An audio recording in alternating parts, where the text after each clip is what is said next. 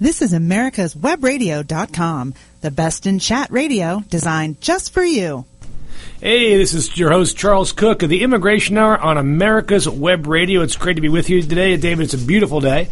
Off air, we were talking about our wonderful gardens, and yours is actually producing, and mine is turning into mush at this point. But the figs are good on the trees, so I do go down and eat some figs every couple of days, so that's kind of good. We have had some very interesting news yesterday from Donald Trump. I don't know if you remember, David. He's the guy running for president of the United States, or is he running away from being president? I'm not really quite sure if he's actually running for president of the United States anymore. I think it's a little vague right now for most people. But yesterday he came out with something he called extreme vetting. Why? Here's a question, David. Why does everything with this guy have to be extreme? Why does it have to be the best? Why does it have to be the most amazing? Why does it have to be the most sad? Does he live his life? You know what I think, actually? He must own the market on exclamation points. Maybe he gets a dime for every time an exclamation point is used, or every time hyperbole is used. Colonel Sanders getting a nickel a chicken. Something like that. There's something like that going on out there. So yesterday, he came up with this idea of extreme vetting, where he is going to vet people from, what did he call them? It's terrorism source countries or something like that, or where people have a history of coming from these countries, of engaging in terrorism. So it's really, of course, weird, but he basically wants to have what is an ideological test for immigrants. Now, when people are becoming United States citizens, they have to go through a test, a citizenship test, and pass that test. But this is something for, apparently, anybody from immigrants to tourists to pass an ideological test. So here's what he said, quote, he framed this as an act of love. Isn't that how we always do it? I'm doing it for your own good, David. Trust me on this. Because I love that he uses the words trust me all the time. Trust me on this. I know what I'm talking about. Well, so far he's showed himself to be one of the most wildly ignorant people in America, but let's see what he says here. Quote, pride in our institutions, our history, and our values should be taught by parents and teachers and impressed upon all who join our society. Our system of government and our American culture is the best in the world and will produce the best outcomes for all who adopt it. Okay, I don't necessarily have any qualms with that. That's basically what we've been teaching for a very long time. For a century at least, if not longer. American laws have been concerned with letting in only immigrants who uphold American values. Though the importance of ideological texts have, they're important and not important depending how threatened we feel at the time. So here's what he says. Trump actually proposed the following. Additional security screening, Trump called it extreme vetting, for anyone seeking to enter the U.S. permanently or temporarily, short or long-term, immigrant, tourist, or student, and an ideological screening test for people who want to immigrate permanently to the United States. Now, this is for what? National security, right? You're going to have national security supposed to prevent people from entering the United States to do us harm. The second is clearly an immigration policy. The first is a security policy to ensure that Americans only have the suitable people in the United States. But he can't talk about one without talking about the other. He's not capable of doing anything beyond terrorism without saying that the hundreds of thousands of people the U.S. admitted from the Middle East on temporary visas each year. But here's what's weird. Is this like voter ID, a solution in search of a problem? In order to get a visitor visa in the United States, let's start with those countries in which you actually don't need a visa, the visa waiver countries. You have to apply online before you go to the airport. It's called ESTA, E-S-T-A.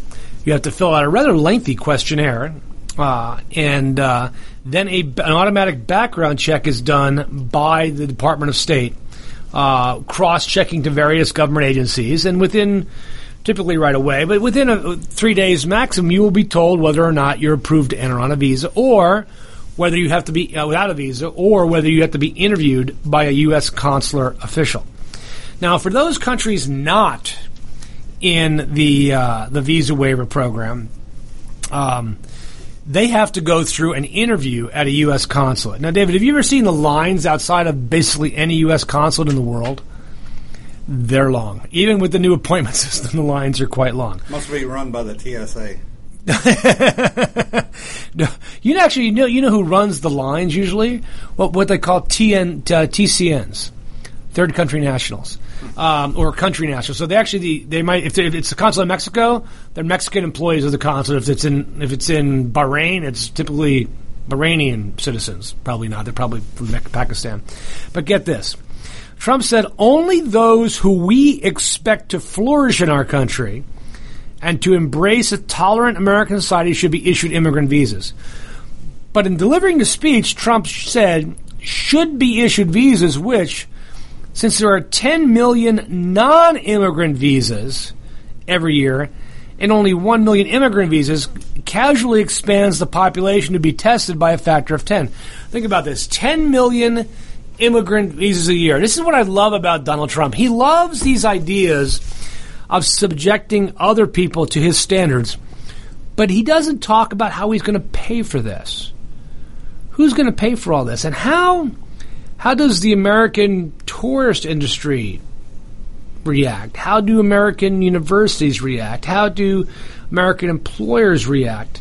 I'm going to guess we're going to see some really interesting reaction in the next couple of days. But when Donald talks about terrorism, he talks about immigrants or the children of immigrants. That's why he's routinely claimed that second and third generation Muslim Americans don't assimilate. In the Trumpian worldview, this is from Vox, to allow someone who doesn't agree 100% with the American way of life to set foot in the United States is an unforced error. Now, Donald's extreme vetting program is actually likely to look exactly like it looks right now. So it's either going to clog the system and hamper the world economy or it's not. So let's see what Trump's going to say. So if elected, he promises he'll ask the Department of State and Department of Home Security to identify regions where it's currently impossible to adequately screen people applying for visas to the United States. He'll then use his power as president to suspend all admissions to the U.S. from those regions until such a time as it is deemed safe to resume based on new circumstances or new procedures. This includes way more than just immigrants. Admissions include literally anyone seeking to enter the U.S. from abroad.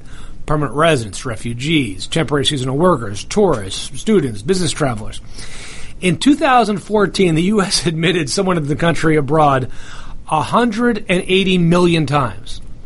Now, that actually accounts for about 40 or 50 million entrants. But think about this. There's 180 different million admissions to the United States at our ports of entry here in the United States. So if Donald wants to add something to the current process, that will impact up to 180 million different admissions. The question is, well, how will it destroy the $220 billion tourist industry in America?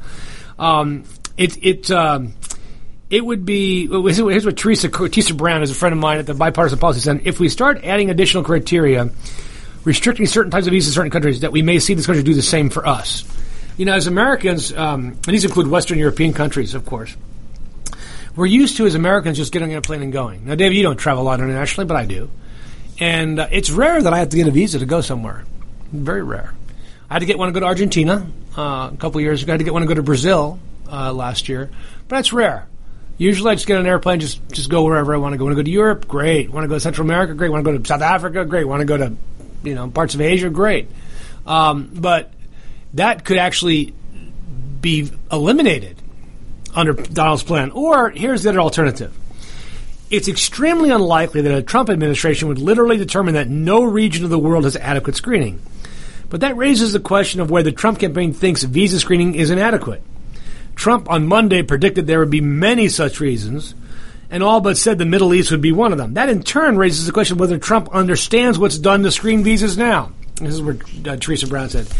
He claims very frequently that we just can't vet people, and that's incorrect. Trump wants immigration officials to check visa applications for fraud. They already do that. He wants officers in the U.S. to revoke visas to people who preach hatred. We already do that. There's no such thing as zero risk in any security system. And of course, and is evidenced by making the word. But right now, agents go through a lot of work before assessing whether someone is an acceptable risk in the United States.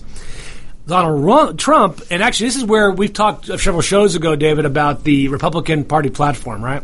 And who wrote that and where it comes from. It comes from a xenophobic, anti-population population control, pro-abortion background of Numbers USA, FAIR, John Tanton, all these crazy guys from the 60s.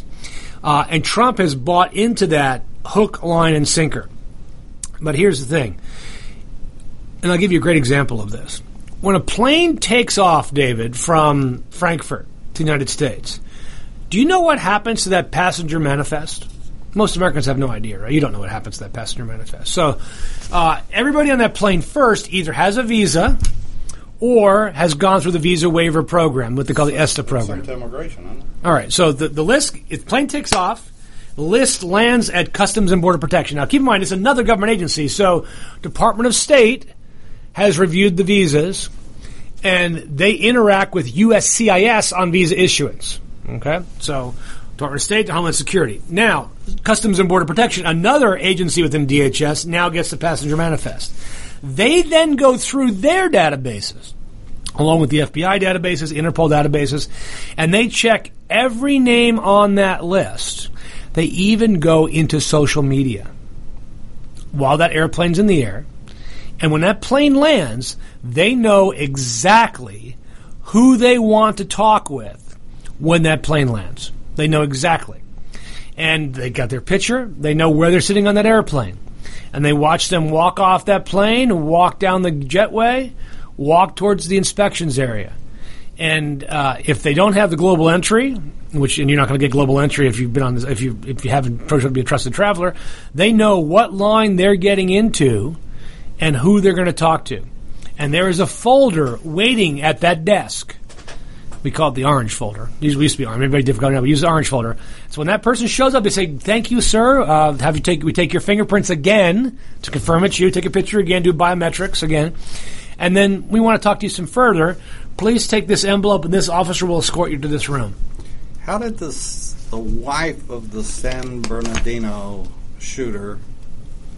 How did she get? And she wasn't his wife at that point. She came in on a fiancé visa.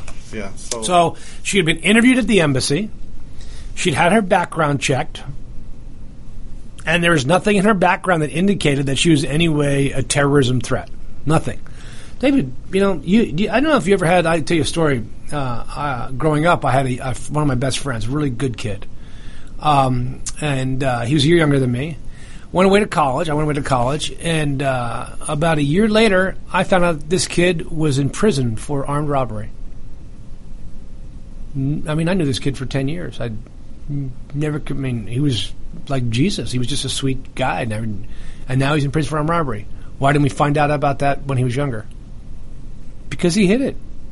It changed. And that happens.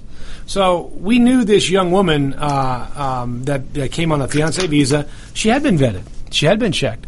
There was nothing that indicated that she in any way was a risk to American society. But I was thinking about this today. That is the exact case, David. Somebody here knew. Remember his buddy? The guy's buddy? That guy knew. Why didn't he say something? This was not a failure of the immigration system. This was a failure of the U.S. intelligence system. Let's take a break here on the Immigration Hour on America's Web Radio. We'll be right back. Si usted ha casado con un ciudadano, o tiene problemas con inmigración, o tiene una oferta de trabajo, llama a los abogados de Cook Immigration Partners. Somos en su lado. Con más de 100 años de experiencia en la ley de inmigración, conocemos la ley y sabemos cómo ayudarle. Llámanos hoy a las 404-816-8611, a las 404-816-8611, o visítenos al www.immigration.net. Obamacare is failing. We all know that, but you need to know why and what you can do to get us back on the right track. Visit us at ObamacareWatch.org. This is Grace Marie Turner of the Galen Institute. Join us at ObamacareWatch.org. Cook Immigration Partners is your passport through the immigration maze. Whether it's help with E-Verify in your business or help in how to document a new employee under the new I-9 rules, or if you marry a foreign national. Cook Immigration Partners is your best choice for a legal advocate. Call us today at 866-286-6200. That's 866-286-6200, or visit us on the web at www.immigration.net. This is America's Webradio.com, the best in chat radio designed just for you. Talking more about Mr. Trump here, where he wants to adopt an ideological test or background checking. He says this: right now, agents go through a lot of work for saying what something is. If Donald Trump thinks the definition of acceptable is too lax, he still hasn't clarified what he wants to do. This is always the problem with Donald Trump, David. He never tells you what exactly he wants to do. And I think the reason he just wants to talk in big ideas, big ways. And why? Because I don't think he's smart enough to tell you what's going on. He doesn't understand how the immigration system works. He doesn't understand what the background check process is, and I don't think he even cares to understand. That's not important to him. He is trying to use fear to motivate people to vote for him over what does he call her? I forget what he calls her. He hardly ever uses the words. Oh, crooked Hillary Clinton. He hardly ever uses those words. Without telling you exactly what he's actually going to do or who's going to do it. But we can read between the lines. We look at who is staffing his immigration policy, and he has picked the most ideological, extreme people in the U.S. system to advise him. The most ideologically extreme people in the U.S. system. Now, if his immigration policy is like that, what do the rest of his policy advisors look like? My guess is they are typically going to be the most ideologically extreme people in their areas, whether it be in trade, whether it be in healthcare, whether it be in, if he even cares about healthcare, whether it be in any other area in which he has an interest. The biggest problem with Donald Trump is he actually has no ideas. All he has is rhetoric. Now, as you know, I'm not a huge fan of Hillary Clinton. I mean, I know you're looking forward to her being your president. I'm not a huge fan. But at least there's ideas there. You might not agree with those ideas, but at least they're there. You can have a discussion about them. You can critique them. Trump, you can't even critique his ideas because they don't exist. He lives in an idea-free zone where ideas are not welcome to dwell. So if Trump wants to create an ideological test, what does he do? Now, here's the interesting, David. We already have an ideological test. If you look at the questions on, for example, the green card application form, it asks you, have you ever been a member of a communist party? Are you a member of a terrorist organization? Now you're laughing, right? They asked that question? Yes. But they also put into the databases our friends at the NSA and the DOD and the CIA and the FBI are constantly looking at the web. If somebody has gone online and declared their allegiance to ISIL or ISIS or Al-Qaeda, you can rest assured there is an entry about that person in a database that is checkable by the USCIS. And that's how that young woman out in California, right? Bakersfield, California? I forget. It was in California. Who got through the screening process because she hadn't made public comments before she immigrated to the United States. But there was somebody who did know, and that was their friend. And he just ran away. Instead of going to the police and saying, these people are going to do something and you should talk to them, he just said nothing. And that led to the deaths of 14 of this guy's coworkers. Now, could that have been stopped? Sure. But it wasn't an immigration issue. It wasn't an immigration issue. This was actually an issue of intelligence and policing that need to be dealt with. And frankly, while I still think it's creepy to say this, if you see something, you say something. If you see or hear something that seems strange to you, talk to the police. Now, a lot of times that'll be completely superfluous, but you know what? I'd rather have the police check it out than not. How about you? I would rather have the police check something like that out. I mean, I just think that would be a far better option. But we used to have these ideological tests, and we have frequently denied visas over the years to people. For example, in 2000, Bush denied a visa. It was a Bush, or it may have been Clinton, denied a visa to the head of the Cuban Assembly, their parliament, to come to the United States. ideological test. You failed the ideological test. Reagan denied visas frequently to people because they were Marxists or communists.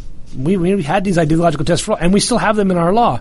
But at the same time, we look at the ideological screening test not really being a problem because most of the immigrants that come to America today, legally, actually have a higher ideological standard than citizens. And that's what really bothers me about Trump is he'll take the one-off, the one outlier, and he'll apply it to everybody else. So, I'll take this tragic case out in California where the undocumented immigrant had been deported 5 times. And he finds the gun of a police officer. I still haven't quite figured out the whole gun of the police officer or is it a police officer or a federal agent? The gun that he ended up using. I think it was federal agent. I'm still very confused about that, David. And was it while the police were talking with him, the gun went off or something like that? It was very strange. But he wasn't aiming at the woman. It was just a ricochet that killed her. It was a terrible, tragic accident, and he shouldn't have been here, and he should have been deported again. But you tend to take that case and say it applies to every immigrant in America, because it doesn't. And we do the same thing outside of the immigration sphere as well, but I see it and live it every day within the immigration sphere.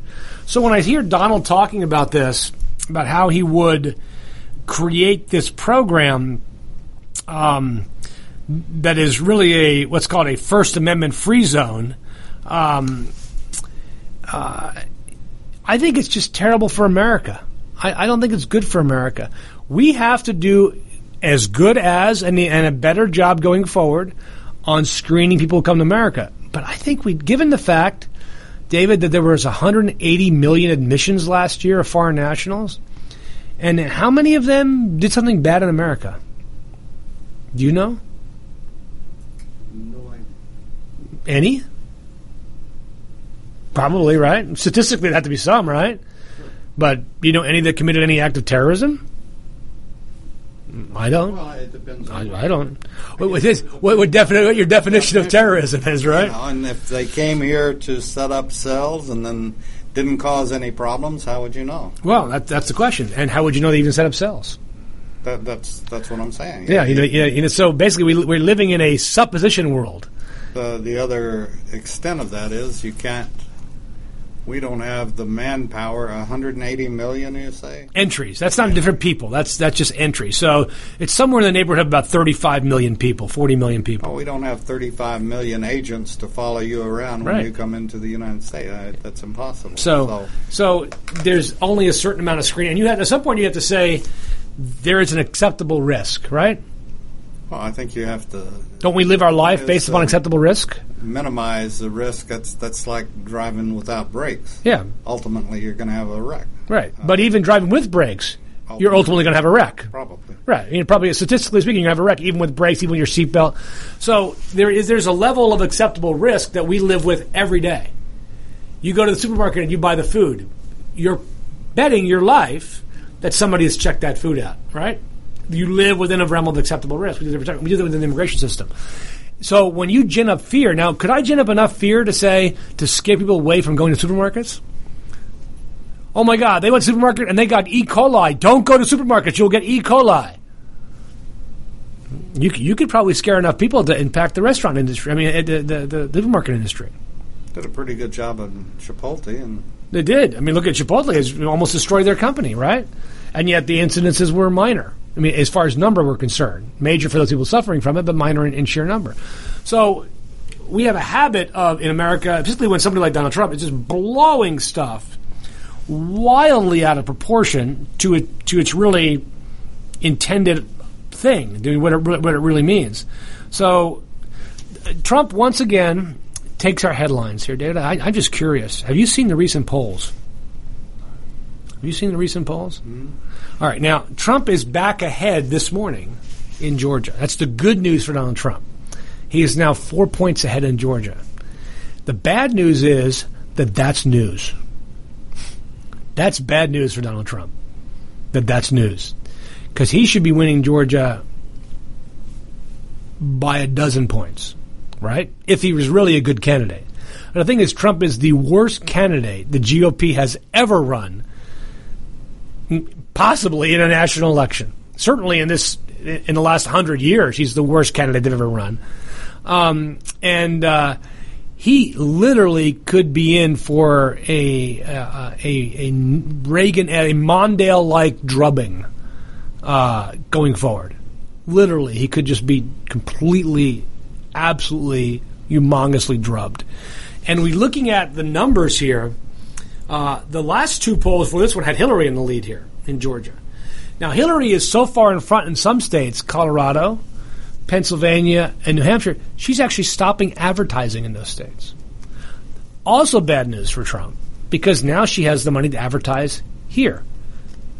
Now, if she spends a dime in Georgia, she'll spend $5 million here. She spends $5 million on ads here, I think Trump's got a major problem. And that bodes ill for, I think Isaacson will still win, but it may bode ill for other down-ballot Republicans going forward. And so Trump is not just costing the GOP the White House. He is almost certainly going to cost them the U.S. Senate. Here's the other thing I don't get, David. Trump has spent zero on advertising. Have you seen a negative Hillary ad run by Donald Trump? You have seen negative Trump ads run by Hillary, but you've seen no Trump ads. Why? What is he waiting for? He has money. Oh, he got $80 million last month, right? Also, by the way, Dave, that wasn't entirely accurate, it turns out. That was between him and the party, not just him. And actually, he got the minority of that money. So, and Hillary's was her money. So you're looking at a massive spending that I don't understand. And then, David, my last question to you is, do the Russians own Donald Trump? What is going on with Donald Trump's finances that he will not release his tax returns? What is the number there that he owes to Russians? I think those tax returns are going to be the key issue in the final month of the campaign, particularly in the debates. Now, somebody said, well, Donald Trump's he'll make everything clear in the debates. My first response was, you think he's going to go to those debates? I am, much like you, I'm a skeptic on a lot of things. And you still think Joe Biden's going to get this race, and I think you're wrong about that. I think as my prediction was, Hillary's going to win a year ago. I'm not sure Trump's going to show up to these debates. I'm not sure he's going to last beyond Labor Day at this point. Because if he doesn't start getting numbers up there and campaigning and moving forward, I think the RNC is going to say, we're done. We can't give you any money. Everything you want to run for president, it's all on your own. We have to save the candidacies of our House and Senate people. We're going to use all our money there. There's no. I don't think anybody's going to step in and save Trump either. I think the GOP is realizing they are down for the count. They are down for the count. Now, what are the other hosts saying, David? Do they still paint a lily white picture of Donald Trump as a savior of America, or do they understand that Trump is a major disaster for the GOP? My other host? Your other host, yeah, your host here. We don't really discuss it. Really? I thought you guys talk about that stuff all the time here. No. Nobody. Well, maybe that's why. We talk about Obamacare being a disaster. Fine, but Trump's not going to fix that because Trump's got no plan. So, you can complain about that stuff all you want, but unless you have a solution or somebody running on a solution, it's going to be impossible to fix that thing. Let's take a break here on America's Web Radio. We're back for our next segment on the Immigration Hour. Soy Charles Cook, el jefe del grupo de abogados Cook Immigration Partners.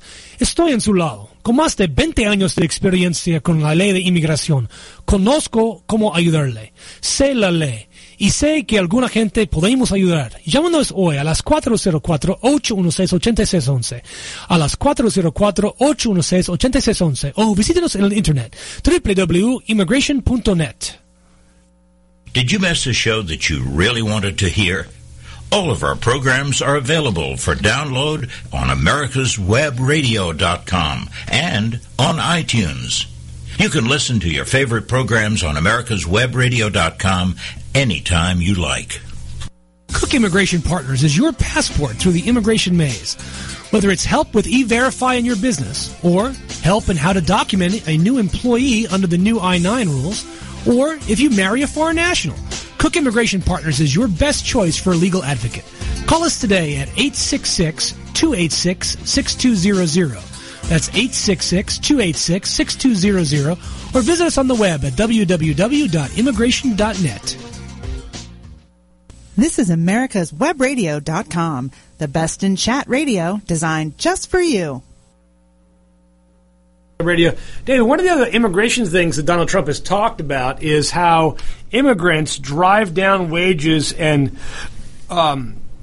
create higher unemployment. Here's what he said, quote, decades of record immigration, not true, have produced lower wages and higher unemployment for our citizens, especially for African American and Latino workers. We're going to have an immigration system that works, but one that works for the American people. That's Donald Trump's acceptance speech. Now, if he wants an immigration system that works for Americans, he might want to consider one with far fewer restrictions than he's proposing. It's a great article out of Quartz magazine by Nihat Tarani Bagri, which says, and it's backed up by actual evidence, something Donald Trump might not understand, immigrants don't cause high unemployment. In fact, a century of data suggests Trump has both his chronology and his causation reversed.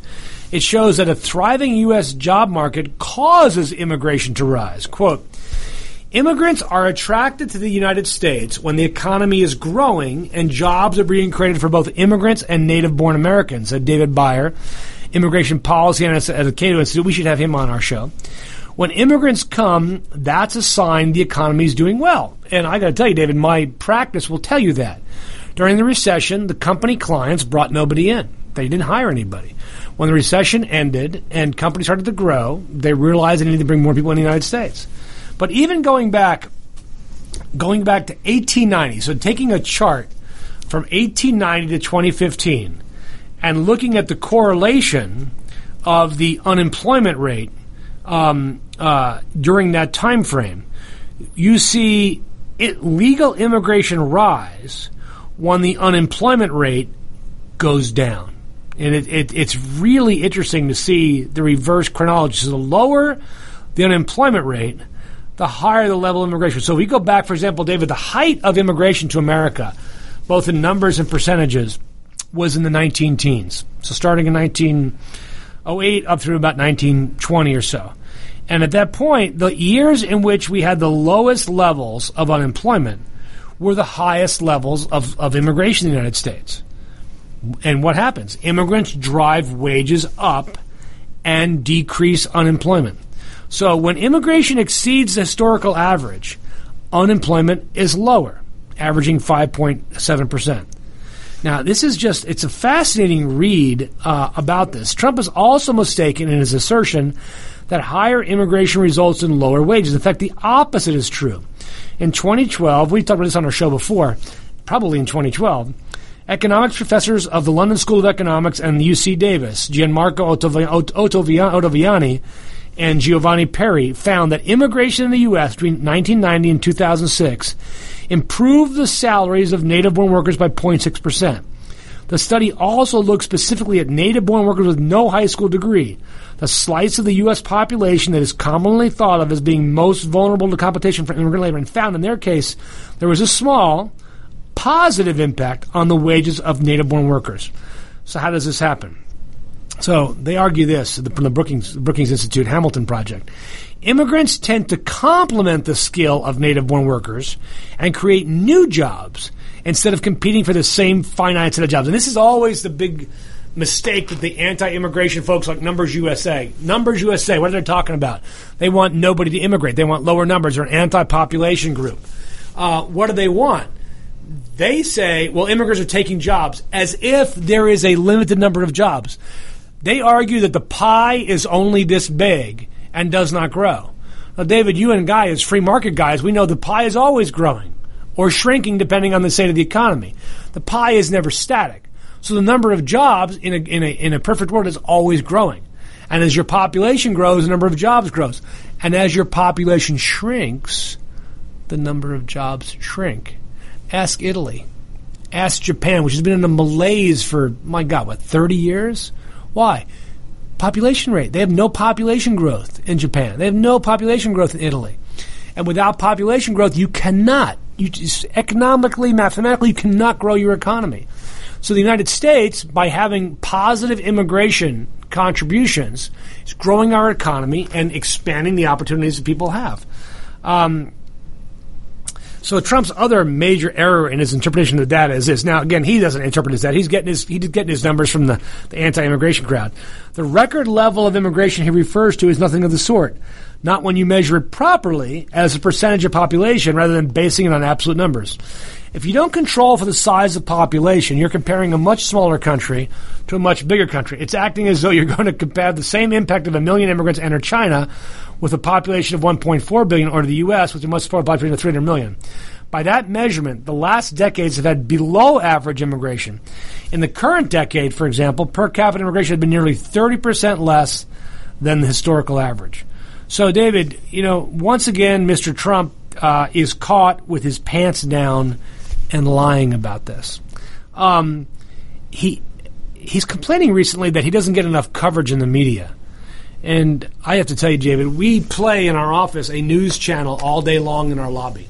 It's just people come in, but my receptionists have to sit there and listen to it all day long.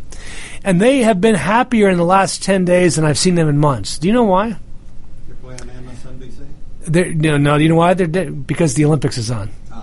So they get to watch the Olympics all day long. And then they'll have to go back and watch TV again, and the Trumps are talking. And I think it's driving him crazy. I think it's part of the reason his poll numbers are down. Hillary would be lucky to have the Olympics last until November 8th, and she would certainly win the election.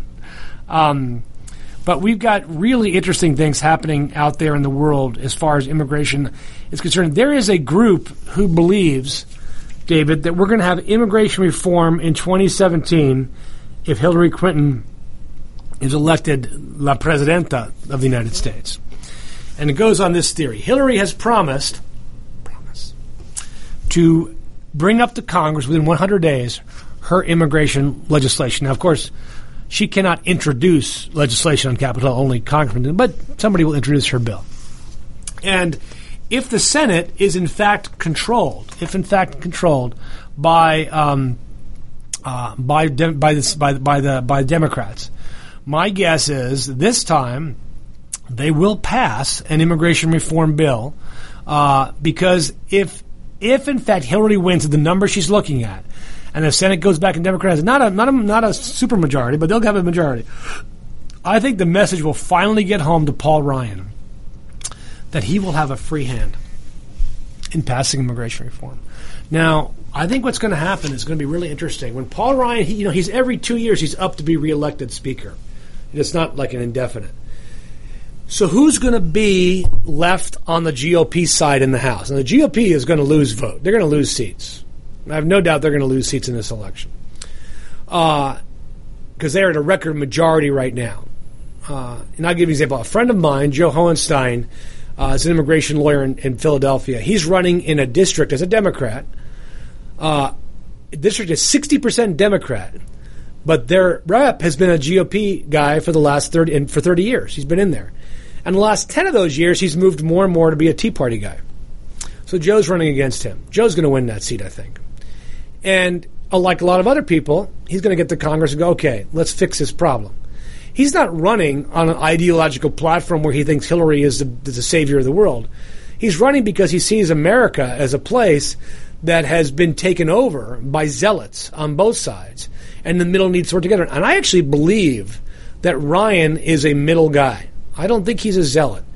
And if you remember, when he was elected Speaker, he had to promise the what's called the tail that wags the dog, the anti-immigration Tea Party guys, that he would not bring up immigration reform for a vote in this Congress, which he agreed to do. And that's why we will see no immigration reform this year. He's a man of his word. He's not going to do it. But come January, I think if he wins re-election as Speaker, and I don't think he'll have opposition because he's not going to agree to that this time. He said, no, we need to deal with this issue. And you have your head in the sand if you think we're not going to deal with this issue. Clearly, there are enough votes in the House to pass a bill that would be acceptable to both sides. Not to the crazies, not to the anti-immigration Numbers USA people, but to enough people that you will have real immigration reform. So I actually am convinced that we will have a shot at immigration reform in the next Congress if Hillary is elected, if Paul Ryan can keep his slot as Speaker. Now, if there's a rebellion against Paul Ryan as Speaker, and we end up with some crazy guy in there, then, of course, you're not going to have immigration reform because the anti-people are still going to keep believing that they can somehow use immigration to make the GOP bigger. David, this is something I've been thinking about. Do you remember, you know who Ann Coulter is, right? Okay. She said, I was watching Fox in a fit of stupidity one night, I guess, and she was on there. And she was arguing that the reason Romney lost was he didn't appeal to enough white people. She's actually said this on there, enough white people. And that what the next candidate had to do, like Trump, had to appeal to white people so that he could win the presidency. Now, here's what's interesting. There, of course, America is like 65% white or something like that. Yeah, if you get every white person to work for you, you're probably going to win the presidency. But we know that's not how politics works in America, right? And there is a large number of white people that are actually Democrats that aren't going to vote for Donald Trump.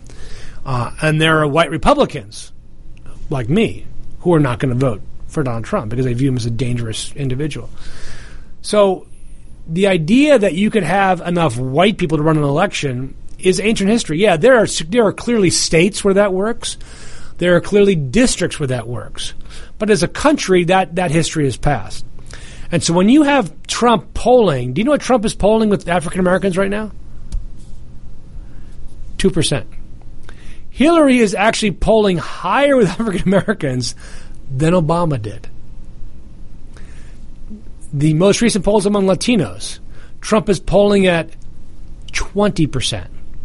Romney was at 27%. Among Asians, he is in single digits. Asian Americans, single digits. You simply cannot win an election in America today. You cannot win in a presidential election kind of situation without appealing to people of different races. You need to move your message to be a post-racial message, recognizing the racial tensions that still exist in America, but argue to move beyond them. And Trump is refusing to do that. I mean, you look at his rallies, and you go, wow, you're getting a lot of people here, but they all look the same. And yes, you have 30,000 people here, but you're going to need 65 million. Oh, I got 14 million votes in the primary. Great. All you need is 53 million more to win the election. Good luck with that. Good luck with that. And some numbers that I saw came out today were even more interesting. And apparently there's a guy that, if you look at the exit polls, they will tell you, general exit polls for Romney, that he got somewhere in the neighborhood of, what was it, 63% of the white vote, something like that. But those numbers, this guy, this person, this reporter delved into, found were actually not accurate. That in fact there were likely 20 million more people, white Americans, that voted Democrat in the last election than we realized. And they typically tended to be older white Americans who come from the classic Democrat mold. So yes, if you're here in the South, older white Americans are typically going to be Republicans. But older white Americans in the North and the Northeast are typically going to be Democrats. And that has not changed under Barack Obama. They voted for Barack Obama. And it will likely not change under Hillary Clinton. So this idea that you can whitewash your way to the presidency is reflective in an immigration context, means you will never win the presidency again if that's your only strategy. So hopefully the GOP will kick out people like Ann Coulter, who see America in some sort of racial divide, in racial terms, and move it more towards a thought-based approach. What appeals to people? What gets them to vote for you? What do they want to hear? David, let's take our last break here on the Immigration Hour. We'll be right back on America's Web Radio. Soy Charles Cook, abogado y jefe del grupo de abogados Cook Immigration Partners. Llámenos hoy si usted tiene problemas con inmigración, si ha sido arrestado, si se casó con un ciudadano o tiene una oferta de trabajo. Nosotros le podemos ayudar. También podemos explicar ¿Qué puedes hacer para recibir los beneficios de inmigración? Llámenos hoy a las 404-816-8611, 404-816-8611, o visítenos por el internet al www.immigration.net. Did you miss a show that you really wanted to hear? All of our programs are available for download on americaswebradio.com and on iTunes. You can listen to your favorite programs on americaswebradio.com anytime you like.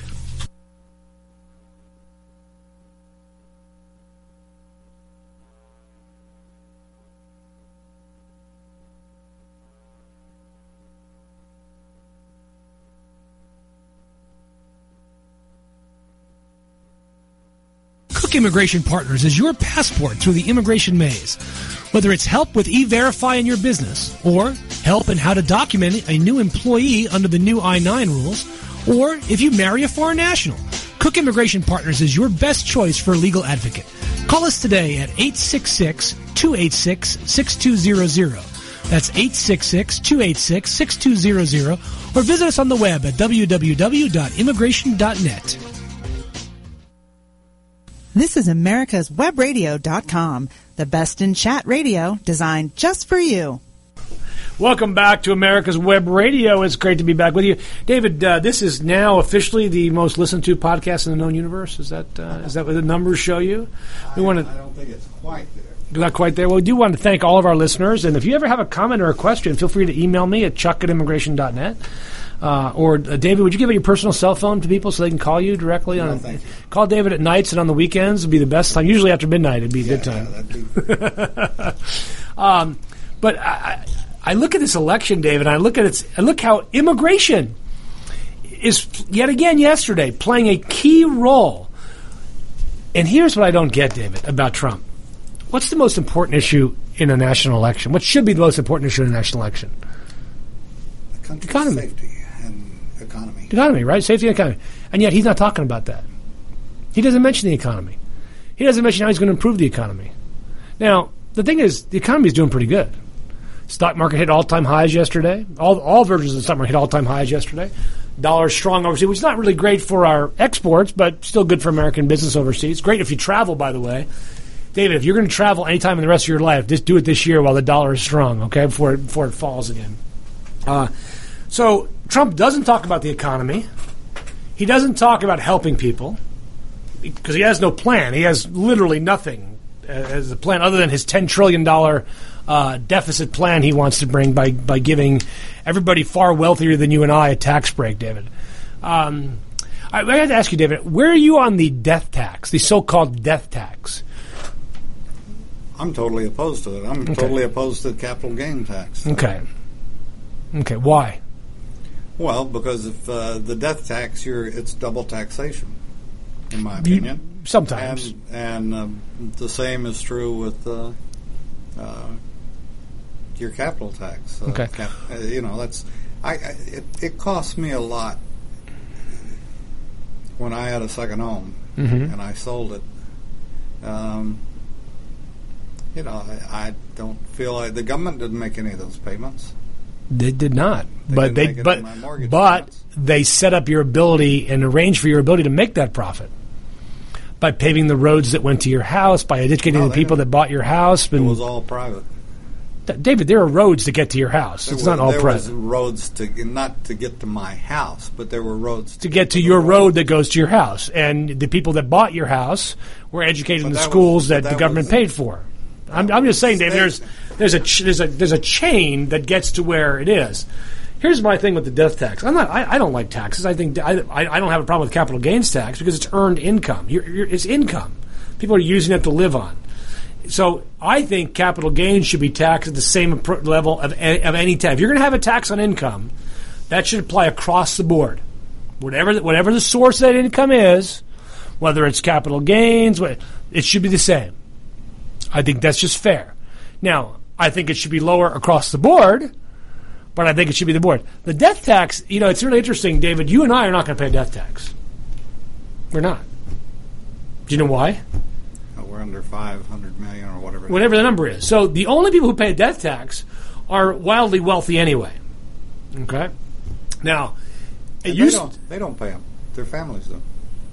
Well, their estate does. The families don't pay tax. The estate pays the tax. Okay? So, yes, you do pay the tax. It's just the state.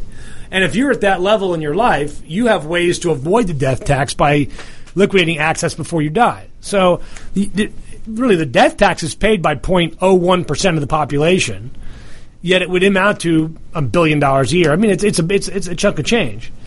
The fact that people that will never pay a death tax base some of their votes on a tax they will never pay is beyond me.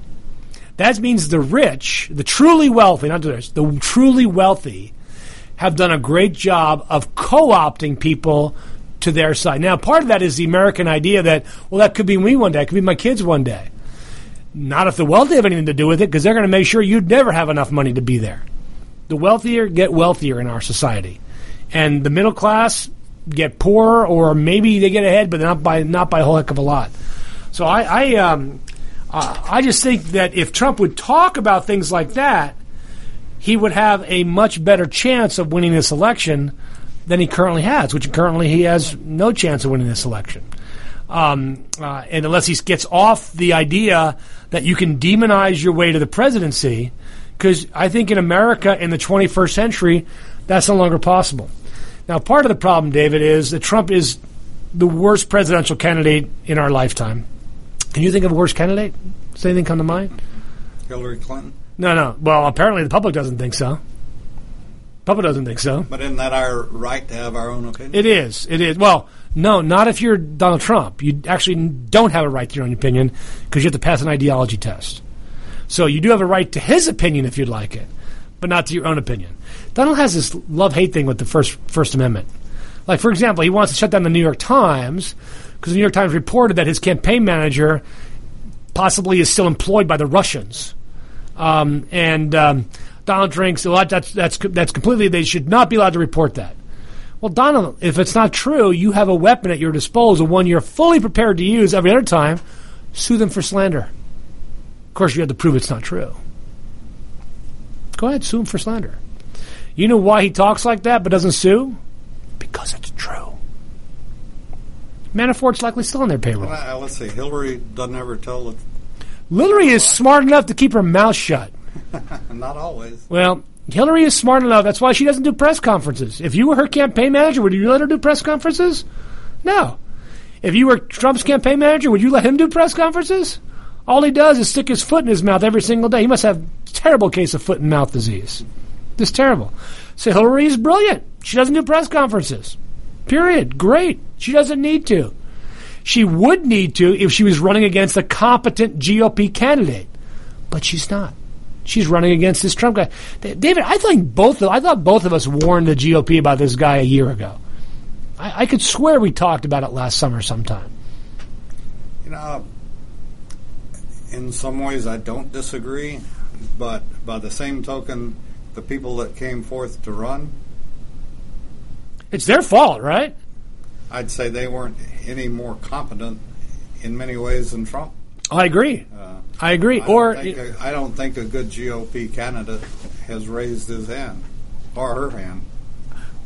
You know, as you know, I was a big Kasich guy, and the one thing I blame John on, he got in too late. He waited too long. And so he lost all the momentum, because by the time he got in, there was 1,500 people in the race. Now, most of those were jokes, but at the same time, when you can stand out by saying crazy stuff, that's a problem with the GOP electorate. The problem is we're allowing the minority of the party, because Trump only got 35% of the vote, a minority of the party to pick the candidate. And that's a problem. That's where reform should come from in the future. It should be, look, if you, maybe, you know what would be a better thing? There should be a weeding out process. It should be like the Olympics. A vetting? Even more of a vetting. You should have a weeding out process. Extreme vetting? An extreme vetting. That's sad. That's very sad, David. Sad with an exclamation point. Give me $5. I use an exclamation point. Think about this. What if it was like the Olympics? So in Iowa, there are 16 candidates. Oh, but if you didn't get 5%, you're out. You're excluded. You're gone. So the next race, where's in New Hampshire? Who's first? I forget who's first. Is New Hampshire first? Or Iowa first? New Hampshire comes, okay? You don't get 10%, you're out. So by the fourth primary, you're down to 3 or 4 guys or gals. Now that is a great idea. You actually don't wait people to get out themselves and suck oxygen out of the room. You force them out. So by the time you're in Super Tuesday, you're down to 2 or 3 candidates at the most. And by the time you come to March, you have 2 people at the most because you've been kicking them out. You didn't get enough, you're out. I like that. That's almost like reality television. Donald Trump would love that idea. See, if that had happened, I think people would have coalesced around somebody else other than Donald Trump, and we would not be suffering from the Donald Trump itis that we have today. I got to tell you, I'm also wildly disappointed in Pence. I think Pence is a terrible candidate for vice president, a second-tier GOP leader at best, and at the end of the day, he's not going to do anything to help Donald Trump, and I think he would be just as bad. He was actually apologizing for Donald Trump yesterday and indicating that he would release his own tax returns. Now, think about that. Your VP candidate's going to release his returns. You're not going to release yours? Wow. That makes you right at the very top of a terrible human being list. So, Dave, it's been a good week. Next week we're gone. I will be on a fishing trip in Alaska.